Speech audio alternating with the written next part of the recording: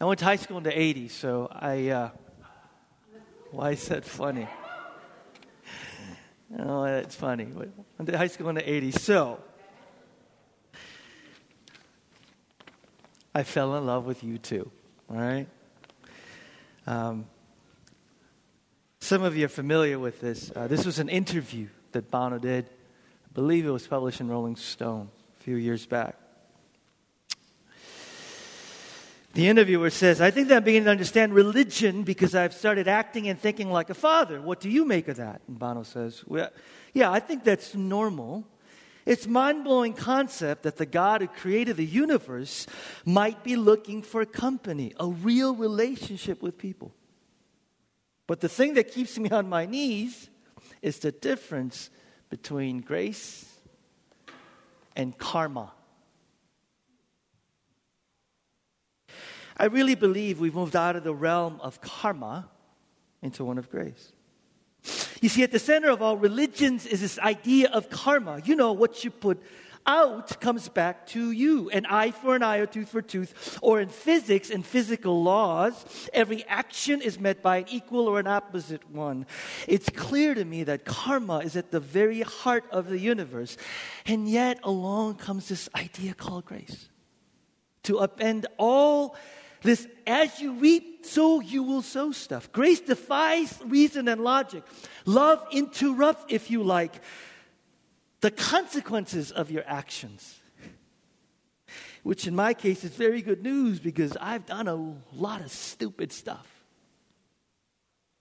And the interviewer says, I'd be interested in some of that stupid stuff.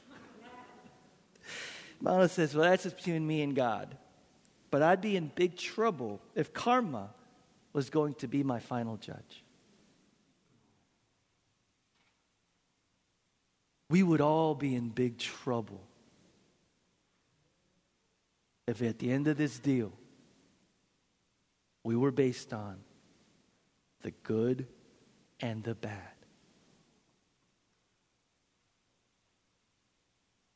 And he says, I'd be in deep beep.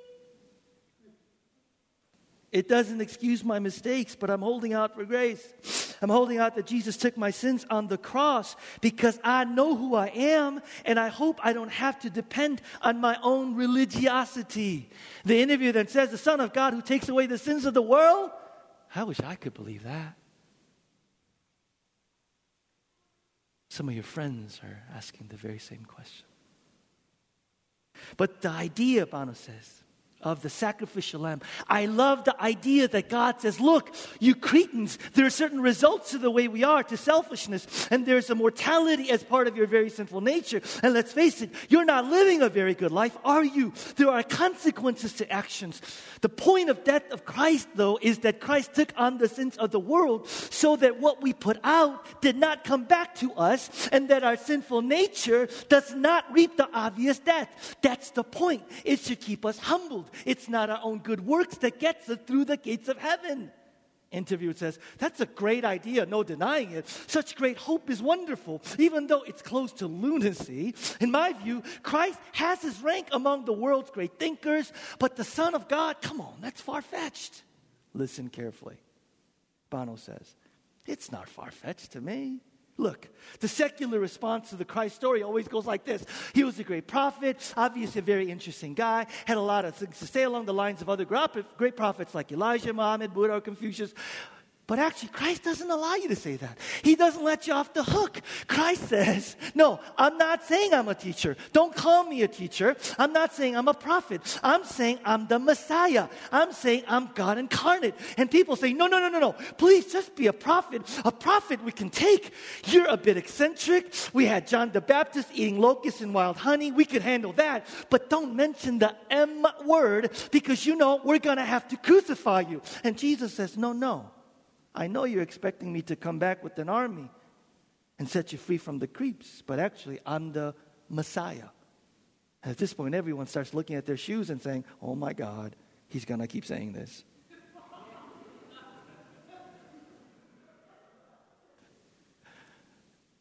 So what you're left with is this. Either Christ was who he said he was, the Messiah, or a complete nutcase. I mean, we're talking about nutcase on the level of Charles Manson.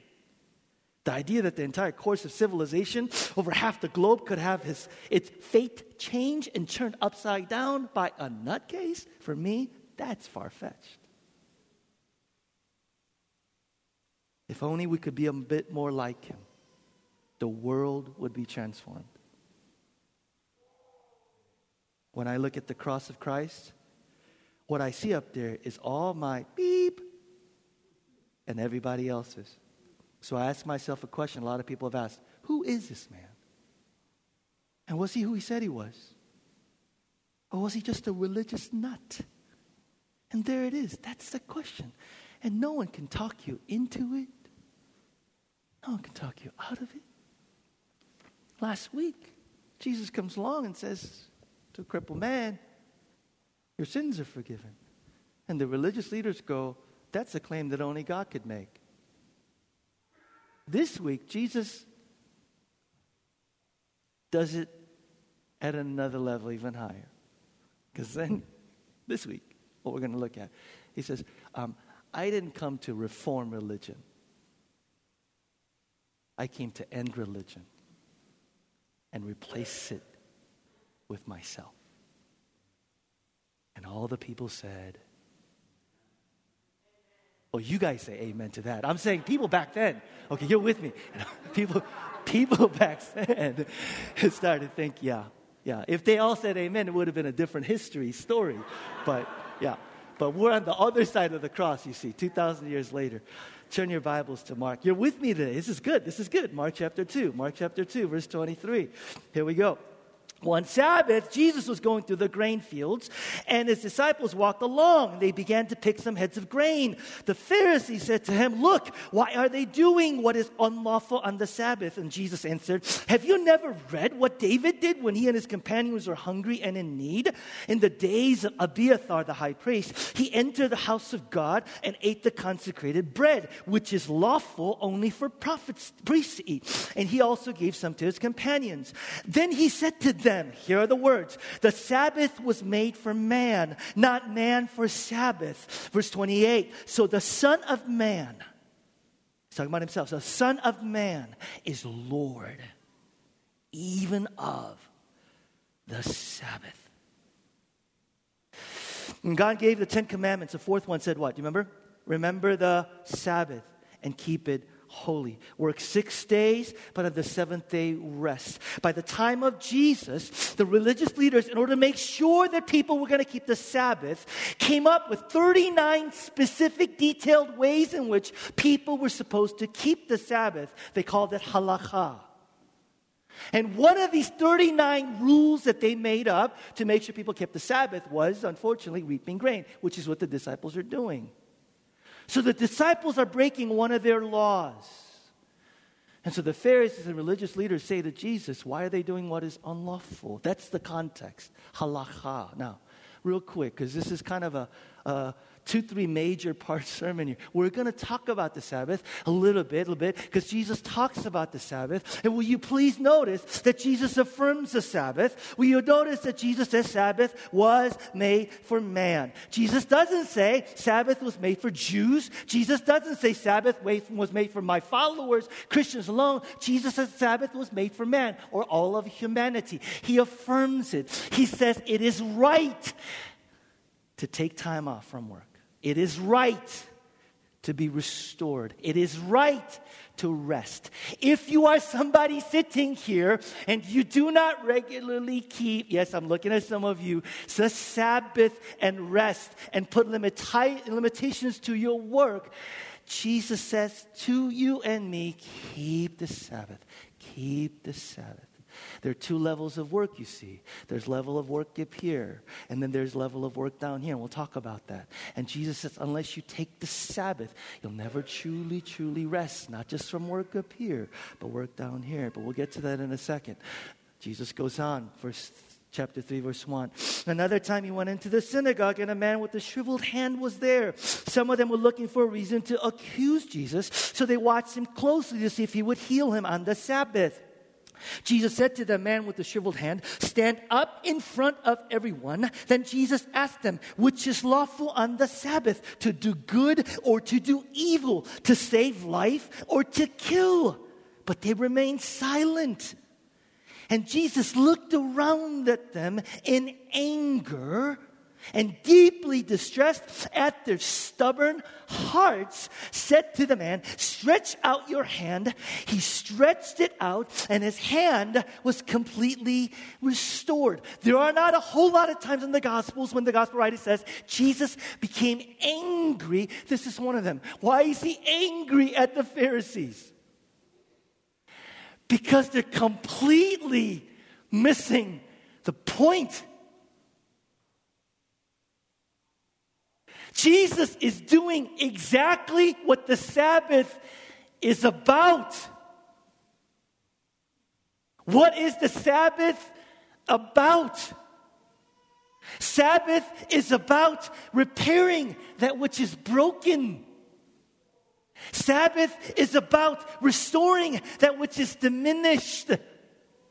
Sabbath is about replenishing the drained. Healing of this man's shriveled hand is to do exactly what the Sabbath is about. But the religious leaders are so concerned about keeping the rules and regulations. By the way, whose rules? Their rules and their regulations, that they're anxious and they're insecure about it, which turns into, and I'll get to this, self-righteousness and completely lacking in love. Why? One word. Religion. Religion. Jesus is constantly comparing the difference between gospel and religion in the Gospels. And by the way, when I say religion, I'm not talking about the system of beliefs that a group of people kind of adhere to. When I talk about religion, I'm talking about false religion. I'm talking about this empty, behavioristic, ritualistic, works righteousness thing that tries to earn God's favor. Imagine two people. Let's not imagine. There's two people sitting side by side here today in church, and they have two completely different motivations for why you obey. One person, your obedience is filled with anxiety. It's a burden. It's enslaving. Another person, obedience is filled with joy. It's filled with delight. It's a gift. Two people sitting side, you know who I'm talking to. Two people sitting side by side. Some of us this morning are going, obedience, it's a chore, it's a burden. I hate doing it, but I have to. Another group of people, obedience, it's a joy, it's a delight, it's a gift. The difference, religion and the gospel. We've defined religion this way. Religion, I'm going to put it up on the screen, simply says, I obey. Therefore, I'm accepted.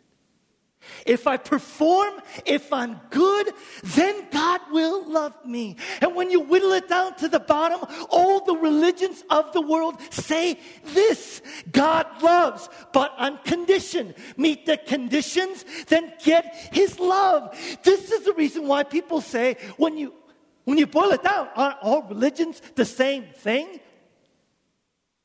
Are all religions about God is love and He loves on condition? Meet the conditions, then God will love you. By the way, the reason why this works is because every single one of us in this room desperately yearn to be loved, and we are absolutely convinced that it's completely conditional. That's how it works. Religious institutions have been able to do what governments can't: keep people in line. Why? Every one of us want to be loved, and we are convinced it's conditional. So believing in conditional love, it's kind of like believing in aliens, you know. We think they're out there, sort of. Is it true? Listen to me carefully. By By the way, if I have one sermon left in me before I die, it's this sermon, okay? So if I go like tomorrow morning, this is the last sermon I want to preach. So I'm going to be a little bit excited today. I'm going to lose my voice. Take my time. Thank you, Carlton. I'm going to take my time. The gospel, listen, the gospel is not just different from religion. The gospel is diametrically opposed to religion. I'm going to say it again. The gospel is not just what's different from religion. The gospel is diametrically opposed to essence of religion. If religion says, I obey, therefore I'm accepted, the gospel says, I am unconditionally and fully accepted in Christ, therefore I obey. I am unconditionally and fully accepted in Christ. Therefore, I obey. I have said this countless times, and I will say it until I die. God will love you is not the gospel. God will love you. Some of us grew up in churches where we thought the gospel was what? God will love you. And if followed, right? The gospel says, in Christ, God loved you, period. Can I get an amen? God loves you, period.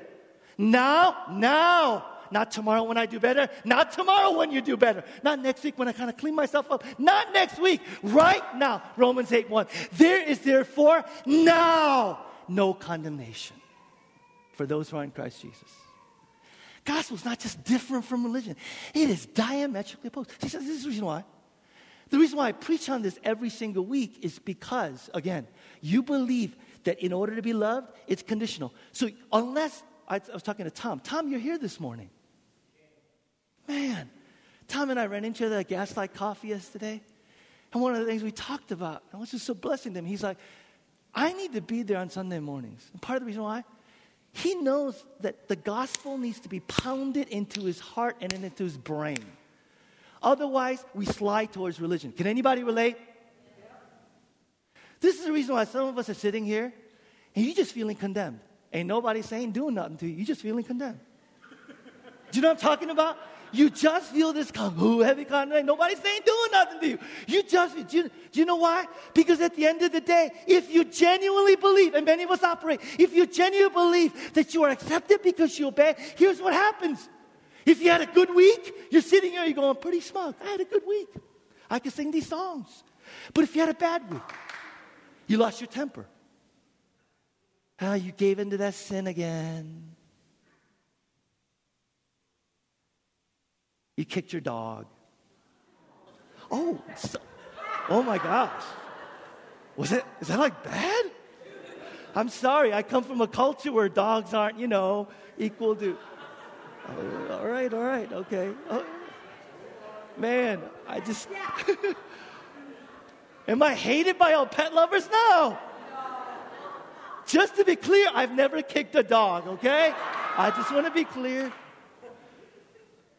You just sitting in here. I'm serious. Some of us just sitting here, and you just feel this heavy weight of, and Satan's having a field day because you're sitting here, and you're thinking about, I did that.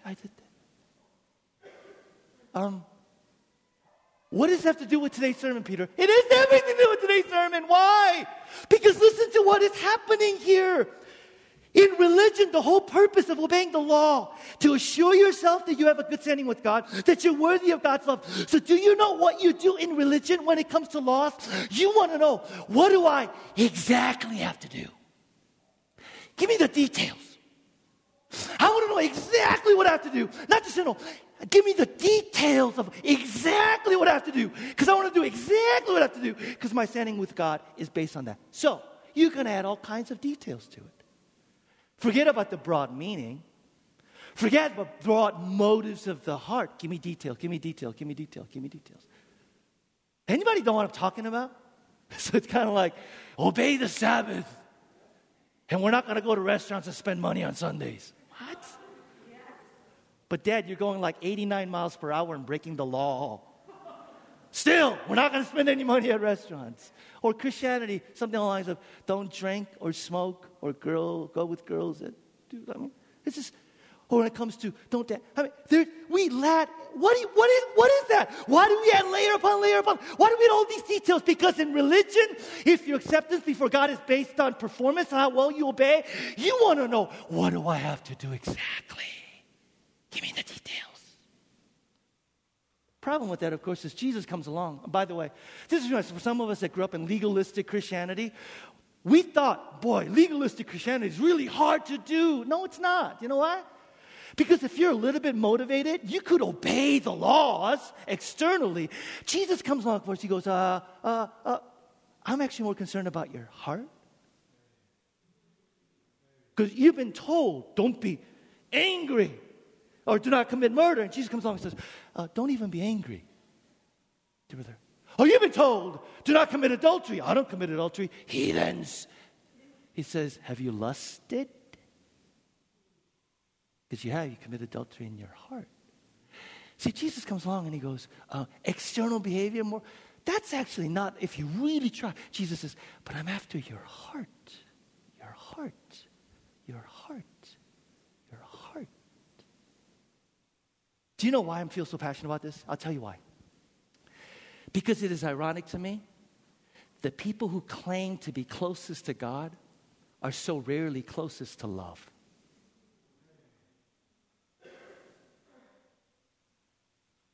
Does that make sense? Because if God is love, shouldn't people who know God best love people most? But you know what's happened in our culture? People who claim to know God best have turned self-righteous, and we take rules and we hurt people. We hurt people with our rules. We hurt people with our self-righteousness. We take these rules and we go, you're in, you're out. And we hurt them. We take these rules and we go, you're good, you're bad. We take these rules and you go, you're in, God accepts you. And we take them and go, God doesn't accept you, you're out. We use rules to hurt people. And I want to say, as a Christian, as a pastor, if you've been hurt by that brand of Christianity, I am sorry.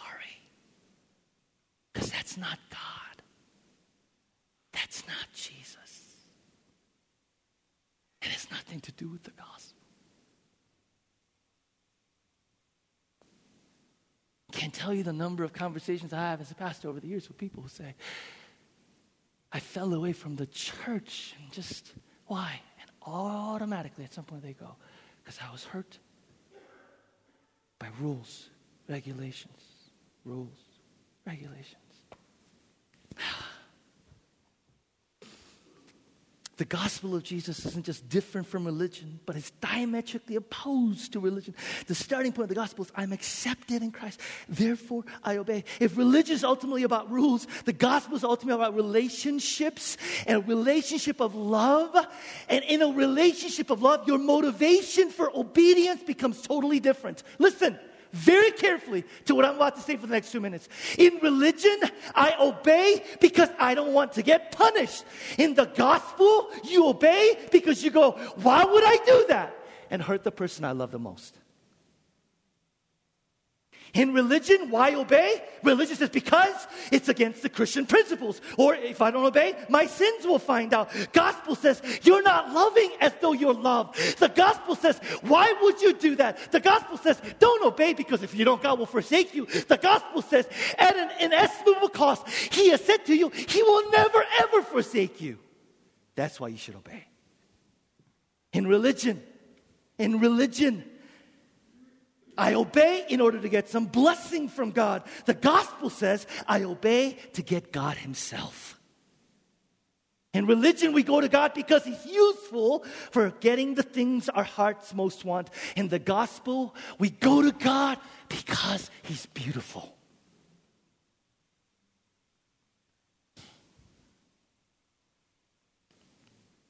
In religion, I obey in order to feel superior to other people. In the gospel, I have been unconditionally saved by sheer grace and mercy of God. How could I possibly look down at anybody else? Do you see how the gospel completely transforms your motivation? Yes? The gospel completely transforms your motivation. The gospel's motivation for obedience. I have been given every spiritual blessing, therefore I obey. I am the object of infinite and eternal love. That's why I obey. I can't be more loved if I do good, and I can't be less loved because I do bad. That's why I obey. I obey in the gospel to please and resemble the one who created me, who redeemed me, who saved me, and who says, I will never forsake you. That's why we obey. And for anybody who goes, if you preach too much on grace, then, people will not take it. If you think that to get somebody to behave, you need to preach more rules, listen, legalism never made anybody want to be better. Legalism makes you want to give up. And some of y'all sitting here going, that's me right now. I just want to give up because I just can't do this anymore. Legalism doesn't make you want to obey. It makes you want to give up. The gospel goes. That's, by the way, me going, the gospel exploding in your heart. The gospel explodes in your heart. And you go, he loves me like that?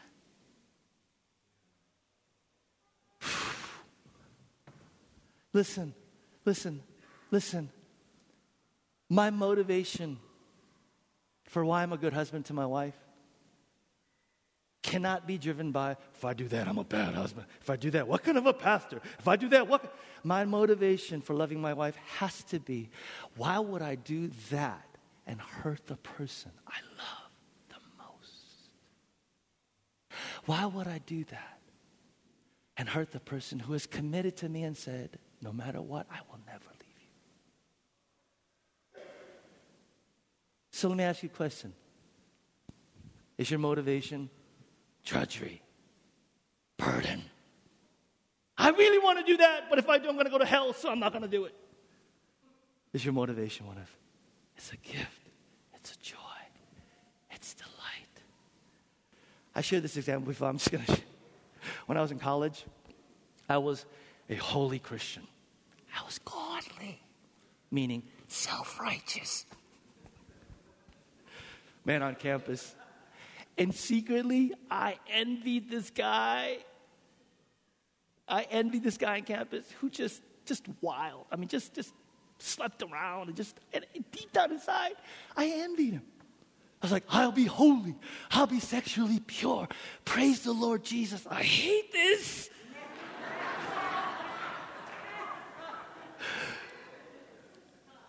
Some of y'all, if you know what I'm talking about, say amen. Oh, I know who you are. Do you know why I was a miserable, absolutely the miserable, joyless Christian? You think it's because I was obeying it? Heck no. Because deep down in my heart, I actually believe that the reason why God loved me is because I was a good person. I was held in this bondage too. On the outside, I am perfectly happy, Lord, sexually pure for you, Jesus, and secretly resentful at the fact that I was a Christian. I know I'm talking to like one person in here in this room right now. Listen. What is your motivation for obedience? Is it motivated by the gospel? Or is it motivated by religion? And then Jesus, he comes along and he says, in no uncertain terms, I am here to not reform religion, not reform and change a little way. I'm here to end it and replace it with myself. In the face of this self-righteous religious preoccupation, Jesus said the Sabbath was made for man, not man for Sabbath. Not man for Sabbath.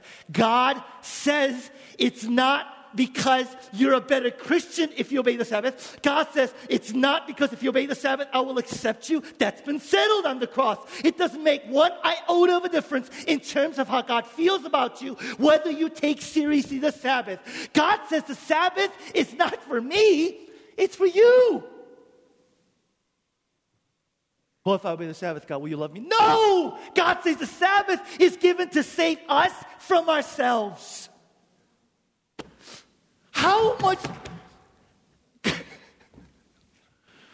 He doesn't give you the Sabbath. You can go, well, my life will be better. He says, Sabbath to save you from you. What do I mean? Genesis chapter 2. Give me like 5 minutes on this because it's review. We need to move on. Genesis 2 tells us that God finished the work of creation. And on the seventh day, he rested from his work. What does this mean that God rested? It's God was tired. God's God. He's eternal. He's infinite. God wasn't tired. When the Bible says that God rested, here's what it means. God creates the creation account and he says, it's good. God creates and he says, it's good. God creates, he says, it's good. And then it says God rested from his work. What does it mean to rest from your work? Here's what it means. It means to be completely and utterly, totally satisfied with what's been done. To rest from your work is, there's no more to be done. There's nothing more to be done. Okay, so I'm going to rest. Not a single person in here feels that today. You can't even pay attention to what I'm talking about right now because you're thinking about your work. It's a bad sign when one of my staff is like, oh my gosh. None of us in this room right now can truly say, I'm totally rested from my work. Nothing more to be done. Do you know why? Because it's not just work. There's work, and then there's work. What do I mean? Hebrews chapter 4. I need to get you to this place. Hebrews 4 verse 9. There remains in a Sabbath rest for the people of God. For anyone who enters God's rest also rests from his own work, just as God did from his. Let us therefore make every effort to enter that rest. And the author of Hebrews is telling us that there is work underneath the work. And that's why you're so tired. That's why I'm so tired. It's not just work. There's work up here. It's the physical work. There's the work down here. What do I mean? For all of us, it's not just a job. It's our identity. It's our significance. This is how I know my parents are proud of me.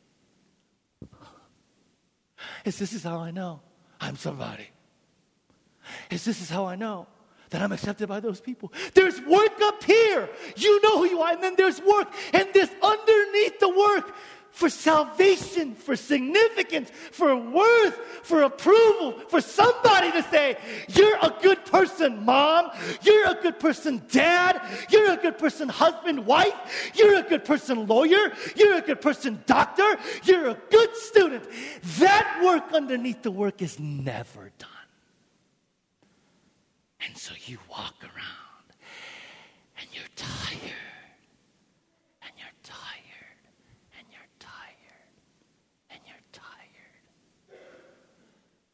My favorite example is Chariots of Fire, right? Harold Abrams, world-class sprinter, wants to win the gold medal. Somebody asks him, why do you run? And he says, I have 10 seconds to justify my existence.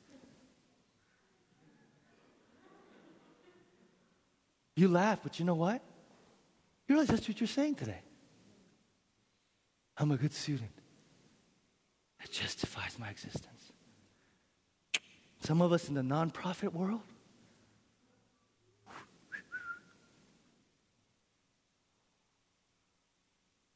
are you hearing me? See, I could walk down right now and grab some of you and go, are you hearing me? And you know who you are. And then there's Eric Little, right? Who keeps the Sabbath. The day of the gold medal race, he says, not going to run. Why? I keep it holy. But the gold medal. And the funny thing is, Harold Abrams wins the gold medal and he feels empty. Do you know why? It's never big enough for your soul. It's never big enough for your soul. It's never big enough for your soul. Career, marriage, relationships, money, success, those are wonderful gifts from God, but they will never replace God. It's not big enough for your soul. The ironic thing is, Harold Abrams is at rest. He's done with the race, but he's still restless. Eric Little, he's running, exerting himself, but he's totally at rest. If you are sitting here, and I'm telling you, you can't pay attention because of that thing, you have a problem. the problem is, it's not just work. It's the work underneath the work. It's the voice that cries out to you. Come on. You don't want to be a loser. Come on. And this voice, my friends, is allowed right now. Work, work, work, work. And Jesus in all this says what? He is Lord even of the Sabbath. The word Sabbath literally means deep rest, deep peace. It's actually a near synonym for shalom, wholeness, universal flourishing. And when Jesus says, I am the Sabbath, when Jesus says, I am the Sabbath, he is saying something so profound. Jesus is saying the commandment to rest one day a week was to point you to the true source of the ultimate rest that you need. The commandment to rest, the Sabbath, like anything else in the Old Testament, was to point it to Jesus, the true source of ultimate rest that you long for. Do you know how Jesus does this? Can I just do this? Tom said he appreciates it, so I'm going to do this again. Do you know why this is so important? Do you know why you and I could find rest? Because on the cross, Jesus experiences cosmic, infinite restlessness. On the cross, the Father turns his face away. There is restlessness for anyone who's turned themselves away from God. And Jesus is saying, this is why you can rest. Because I experience cosmic, eternal restlessness. What does it mean? What does it mean to be a Christian? Do you think Christian is, well, I obey. I want to be like Jesus, so help me God. Good Lord. I want to be like Jesus, so help me God. What does it mean to be a Christian? It means I rest not on my work, but his work. I rest not in my acceptance of what I do, but his acceptance of me. I rest not in my righteousness, but his righteousness. Jesus is saying on the cross is the thing that will ultimately give you what you're resting, longing for. What does it mean? On the cross, Jesus is saying the significance you long for in your work, right here. The worth that you long for in your work, right here. Unless you look at the cross and you go, the significance I look for, the acceptance I'm looking for, the rest I'm looking for has been done and accomplished by Jesus. The only eyes in the world, in the universe, whose approval matters to me, he looks at me and he says on the cross, it is finished. It's done. Jesus is on the cross. On creation, I finished the work of creating. He said, it is finished. In redemption, Jesus says, I die and rise for you. It is finished. Are you restless? You will never find rest until the cross becomes real. Until you hear the Father's voice who says, I am pleased with you. You. Unless you actually believe that God looks at you and goes, I'm pleased. Work is done. You will never stop striving, not just spiritually, but in everything else. Because that's your salvation.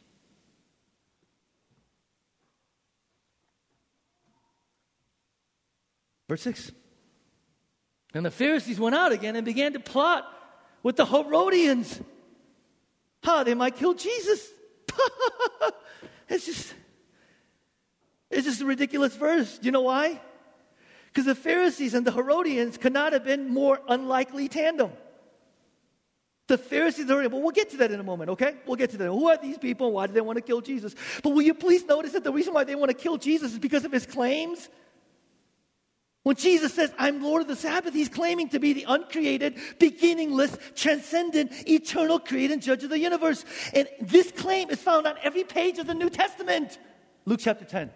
Jesus talking about demon possession. And he just off the cuff goes, yeah, and I saw Satan fall like lightning from heaven. Right? Yeah, I was there.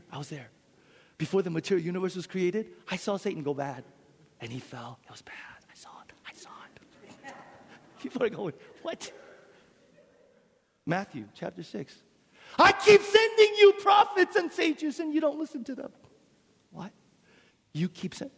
You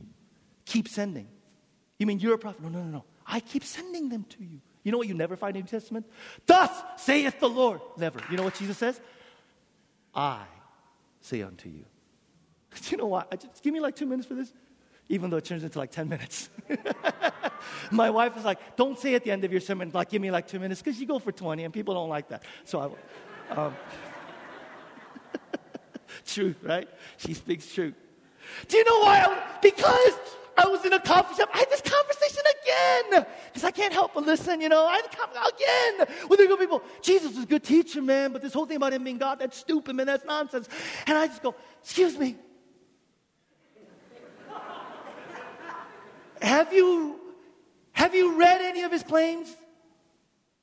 Because it's clear that you haven't read any of his teachings, because his teachings are based on his claims, and his claims are, I'm God. Jesus never walked around and said, I'm a philosopher, I'm a teacher. Jesus said, I'm God, I'm God, I'm God. N.T. Wright, one of my favorite authors, like to quote him all the time. Listen to this quote. How can you live with the terrifying thought that the hurricane has become human, that fire has become flesh, that life itself walked in our midst? Don't you love his language? Then he says, Christianity either means that or it means nothing. It's either the most devastating disclosure of the deepest reality in the world, or it's a sham, it's nonsense. And then he says this, most of us, unable to cope with saying either of those things, condemn ourselves to live in the shallow world in between. He's saying if you have any integrity at all, you wouldn't like Jesus. If Jesus had a Facebook account, nobody would like it. Who would like somebody that goes around and says, I'm God? Abandon everything you have and follow me. Who would like somebody or admire somebody who comes along and says, the world revolves around you right now, and that's sin. You're self-absorbed, self-centered. That's sin. Who would admire somebody who says, I stand as the center of the universe. Start revolving around me. Listen, if you're somebody who goes, you know what, Peter, I admire Jesus. It's a church I hate. I'm offended by the church. I'm offended by Christians. Listen, I'm not going to defend myself or our church because we're not what we need to be sometimes. But please, if you have any integrity, don't be so flippant about saying, I admire Jesus. Do you know who he is? Do you know what he said? All right, let's look at this, okay? Let's look at this. Who are the Pharisees? Who are the Pharisees and the Herodians? These are two things that didn't go together. And I saw an article of things that don't go together, so I just thought I'd share this with you. This may be total nonsense, but I thought. So, for example, Dennis Rodman and North Korea don't go together.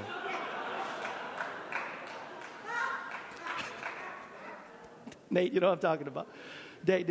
Loco. They don't go together. Here's another two things that don't go together. Lip syncing and the national anthem, okay? Two things that don't go together. Congress and approval ratings. Ooh, two things that don't go together. I don't get this one. Somebody help me. Horse meat and IKEA. So what does that even mean? Does anybody know? They made meatballs with horse meat? Oh, in Europe. Okay. Wow. Okay, some of you tech nerds, help me out with this. Yahoo and telecommuting don't go together. Hair dryers and bathtubs obviously don't go together. Hopefully you didn't learn that through experience. Tweets and good judgment don't go together. I just one more, and then meteors and planets. Despite a love for movies that doomsday don't go together. Well, why it's just silly. Sorry about it. It's just silly, because I thought that's what you need to know. Pharisees and Herodians did not go together. Who are the Pharisees? Pharisees were a group of the religious, if you will, at that day, who said, we need to purify and cleanse the nation of Israel from the dirty, offensive, assimilating influence of the pagan Roman Greek culture. And the way we're going to purify the nation is through obedience to the laws. That's Pharisees. The Herodians were the epitome of the irreligious. And the gospel comes along and says, Jesus is neither religion nor irreligion. And unless you did understand the difference between why the gospel is neither religion nor religion, you will not understand the gospel. So let's talk about the Herodians. Who are the Herodians? They were people who followed King Herod. Only thing you need to know about King Herod to know about him is he kills his brother so he could marry his brother's wife. That's Herod. Herodians were people who kissed up to him and followed him, helped him manage the government, so on and so forth. And these were powerful, wealthy people who had so totally assimilated into the Roman culture. And the gospel offends the Herodians. Why? For the same reason that the gospel offends some of you and me today. The gospel comes along, and the Herodians say, if religion is, I obey the Bible, therefore I'm accepted, I'm a good person. Irreligious people go, the Bible? I don't even believe in the Bible. I do whatever I want to. Nobody tells me what to do. I'm the master of my own ship. I run my own ship. Thank you very much. I am. And the gospel comes along and says, listen carefully, you're a sinner and you need a Savior. I know churches don't like that, but the Bible says you're a sinner. And here's the reason why. Here's the reason why, right? For some of us to go, the Bible, let's say the Bible is not the authoritative word of God. If you're irreligious, you don't even live up to your own standards. We all have standards. You don't even live up to your own. What do I mean? The Bible says in our heart of hearts, we all know the golden rule. Treat other people as you want to be treated. I want to respectfully from them say, you don't even live up to your own standards. Every day, forget about it if you don't believe the Bible. You walk around and go, oh, how could she? They should, they need to. And if we recorded all of your they should, they need to, and we played at the end of the day and go, how much of those things did you actually do yourself? All of us go, fail. And the Bible's offensive to the human heart because the Bible comes along and says, hey, CC, you know what the Bible says? Heart of the Bible says the cross. And here's what the cross says. The cross says you're a sinner. And Jesus came not in strength and weakness. And he said, you're so weak, so frail, that only the gift of salvation by a Savior on your behalf will be sufficient to save you. And the human heart goes, I don't want somebody to save me. I can save myself, thank you very much. And the Bible says, you can't. There's not a single thing you can do. It's by grace and grace alone. And the irreligious go, no, thank you. The Herodians are offended by the gospel because the Bible says the bad news of the gospel is you can't save yourself. You need grace. Why are the Pharisees offended? Pharisees of all people should have applauded and say, you tell them, immoral, irreligious. You tell them. Why are the Pharisees offended? For the same reason some of you are not offended by today. You know why? Because the heart of the human heart wants a religion. And Jesus denies it to us. What's the universal religion of the world? I obey. Therefore, God owes me. I obey. I'm a good person. Therefore, I don't deserve these things. I obey. I'm a good person. How dare you send these things into my life? Do you know why religion is universal and is so addictive and destructive at the same time? Matt, I'm sorry to do this, but I have to get in like your face, congregation. The reason why religion is so addictive is because at its core, it allows us to do what you and I desperately long to do every day, which is maintain control of our own lives. Because if I obey, then I control God and go, you can't send that into my life. I'm a good person. I obey. You can't demand that of me. You can't ask me to change this. You can't ask me to change that. I obey. I contribute. I'm a good person. Heart of religion is so attractive because it gets us to do what our hearts yearn for, which is, I control my life. I control my life. I control my life. And the gospel comes and it threatens that and says, you are saved by grace and grace alone. Which means God says, I could ask anything of you. I could demand anything of you. Do you see that? Do you see why it's just not, why just doesn't intellectually? It's not intellectual. It's our will that is at war with God. I want control. And God says, grace says, you're not in control. I'm not done here. Here's the question. How are you dealing with suffering? How are you dealing with unanswered prayer? How are you dealing with the fact that your life is not going as you want it to? Because in religion, you will react this way. You'll be mad at God. And some of you sitting here, single young adults, are incredibly mad at God. Why? Because heart of religion is, I obey. I do these things. How dare you not get me married? How dare you have me run into a roadblock in my career? How dare you? You are mad at God because you're going, I'm a good person, I'm a good Christian. What is this? I don't deserve it. Or you're not just mad at God, you're mad at yourself. And you are filled with condemnation like, I am a loser. What am I not doing? What am I not doing right? What could I do more? If I just didn't do that last year. Oh, if I just didn't do that.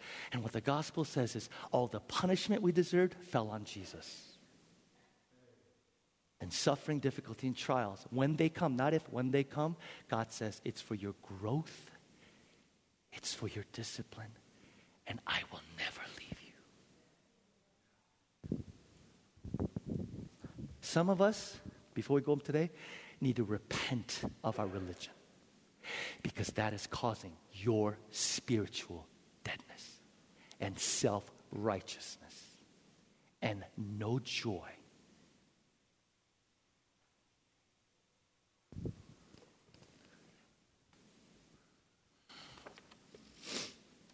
We prefer religion, not just because it enables us to maintain control, because it gives us a way of feeling superior to other people.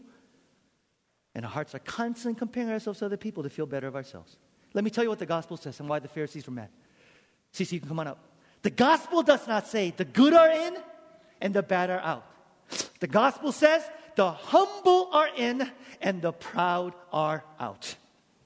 The gospel says that the people who know they're not better than anyone else are in, and the people who think they're better than anyone else are out. In religion, you're saved by being better than everybody else. But in Christianity, you're only saved if you admit that you're absolutely no better than anyone else. And that you're in many, many ways, in all sorts of ways, spiritual, moral failures. And you and I can only be saved by grace and grace alone. The Herodians are mad because of the bad news of the gospel, which says you're a sinner, you need grace. And he makes the Pharisees upset because of the good news, which says you're saved by grace and grace alone, and there's not a single thing you can do to earn it. If you're a Christian here this morning, almost done, I have to say this to you. Do you know what this feels like to me? Living my life in light of the gospel feels like, have you ever tried going upstream on a river that is just powerfully coming downstream? Does anybody know what I'm talking about? That's how it feels sometimes, because my natural tendency, it's automatic. I get up in the morning, and boom, automatic tendency is religion. Automatic tendency is, I obey, therefore I'm accepted. This is automatic. It's just automatic. And what it feels like, it's like clawing my way up. That's what it feels like every day. Every day. Because if you're sitting there going, man, how do you get the gospel? This is what it feels like for me. It's like clawing my way up to the truth of the gospel. It's just clawing my way up. Because every day I am tempted to fall into religion. But every day I'm clawing my way up. I'm clawing my way up to the gospel. Or another analogy is I'm pounding the truth of the gospel into my heart every day. I'm reminding myself every day, clawing my way, pounding my way into this truth. I am accepted in Christ. That's why I obey. I am loved eternally in Christ. That's why I obey. There is no condemnation. That's why I obey. I am not condemnable. That's why I'm obey. I am undisapprovable. That's why I'm obey. Every day. Every day. Every day. God's grace is inexhaustible. Why are you exhausting yourself trying to earn it?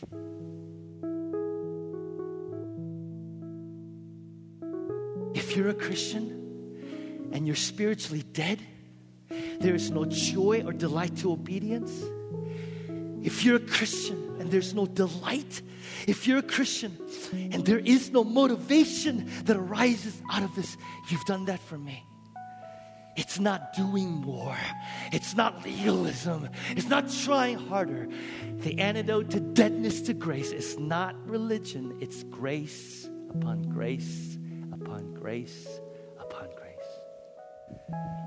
I think this was John Newton who wrote this. our pleasure and duty, though opposite before. Since we have seen his beauty, are joined apart no more. To see the law by Christ fulfilled. And hear his pardoning voice. And hear his pardoning voice changes a slave into a child. You are no longer a slave. You are a child. You are no longer a slave. You are a child. You are no longer a slave. You are a child of God. And duty into choice. And duty into choice. And duty into choice.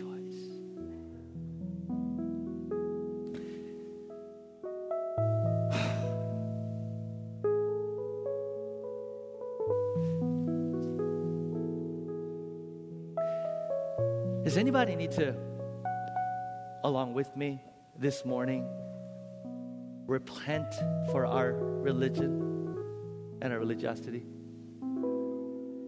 Anybody? Anybody here need to just repent? I mean that. Repent of trying to earn God's favor, trying to merit God's favor. Anybody trying to earn identity? Anybody need to just repent of that toxic? Anybody? Am I the only one? If that's you this morning, can you just stand up from where you are? Can you just stand from where you are? Yeah, just come on, just stand from. If you are somebody here this morning, and if this isn't you, don't stand up. But if this is you, because this is serious business. If this is you this morning, if you're here this morning and you're going, oh, Peter, I want to be done. I want to be done with religion. I want to be done with religiosity. I want to be done with this toxic, destructive, addicting thing that it just has me by the throat. If that's you, will you stand with me? And for those of us that are standing here this morning,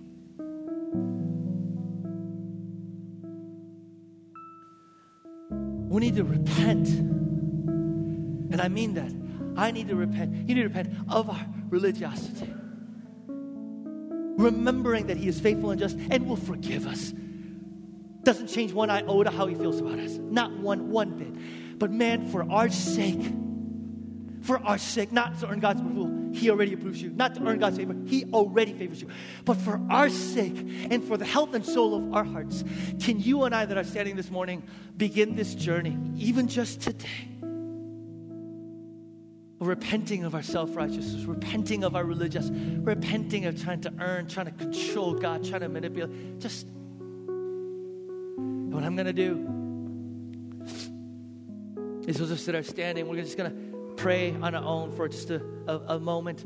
And then I'm going to ask the body, because I am presuming that those of you that are sitting are living your life driven by the engine of the gospel, that you get this, that this is real to you, that this is at work in your heart, because we need you. Or the body, we need you. We need you to stand alongside us. We need you to stand behind us, to pray for us. There's no self-righteousness here. The ground is level at the cross.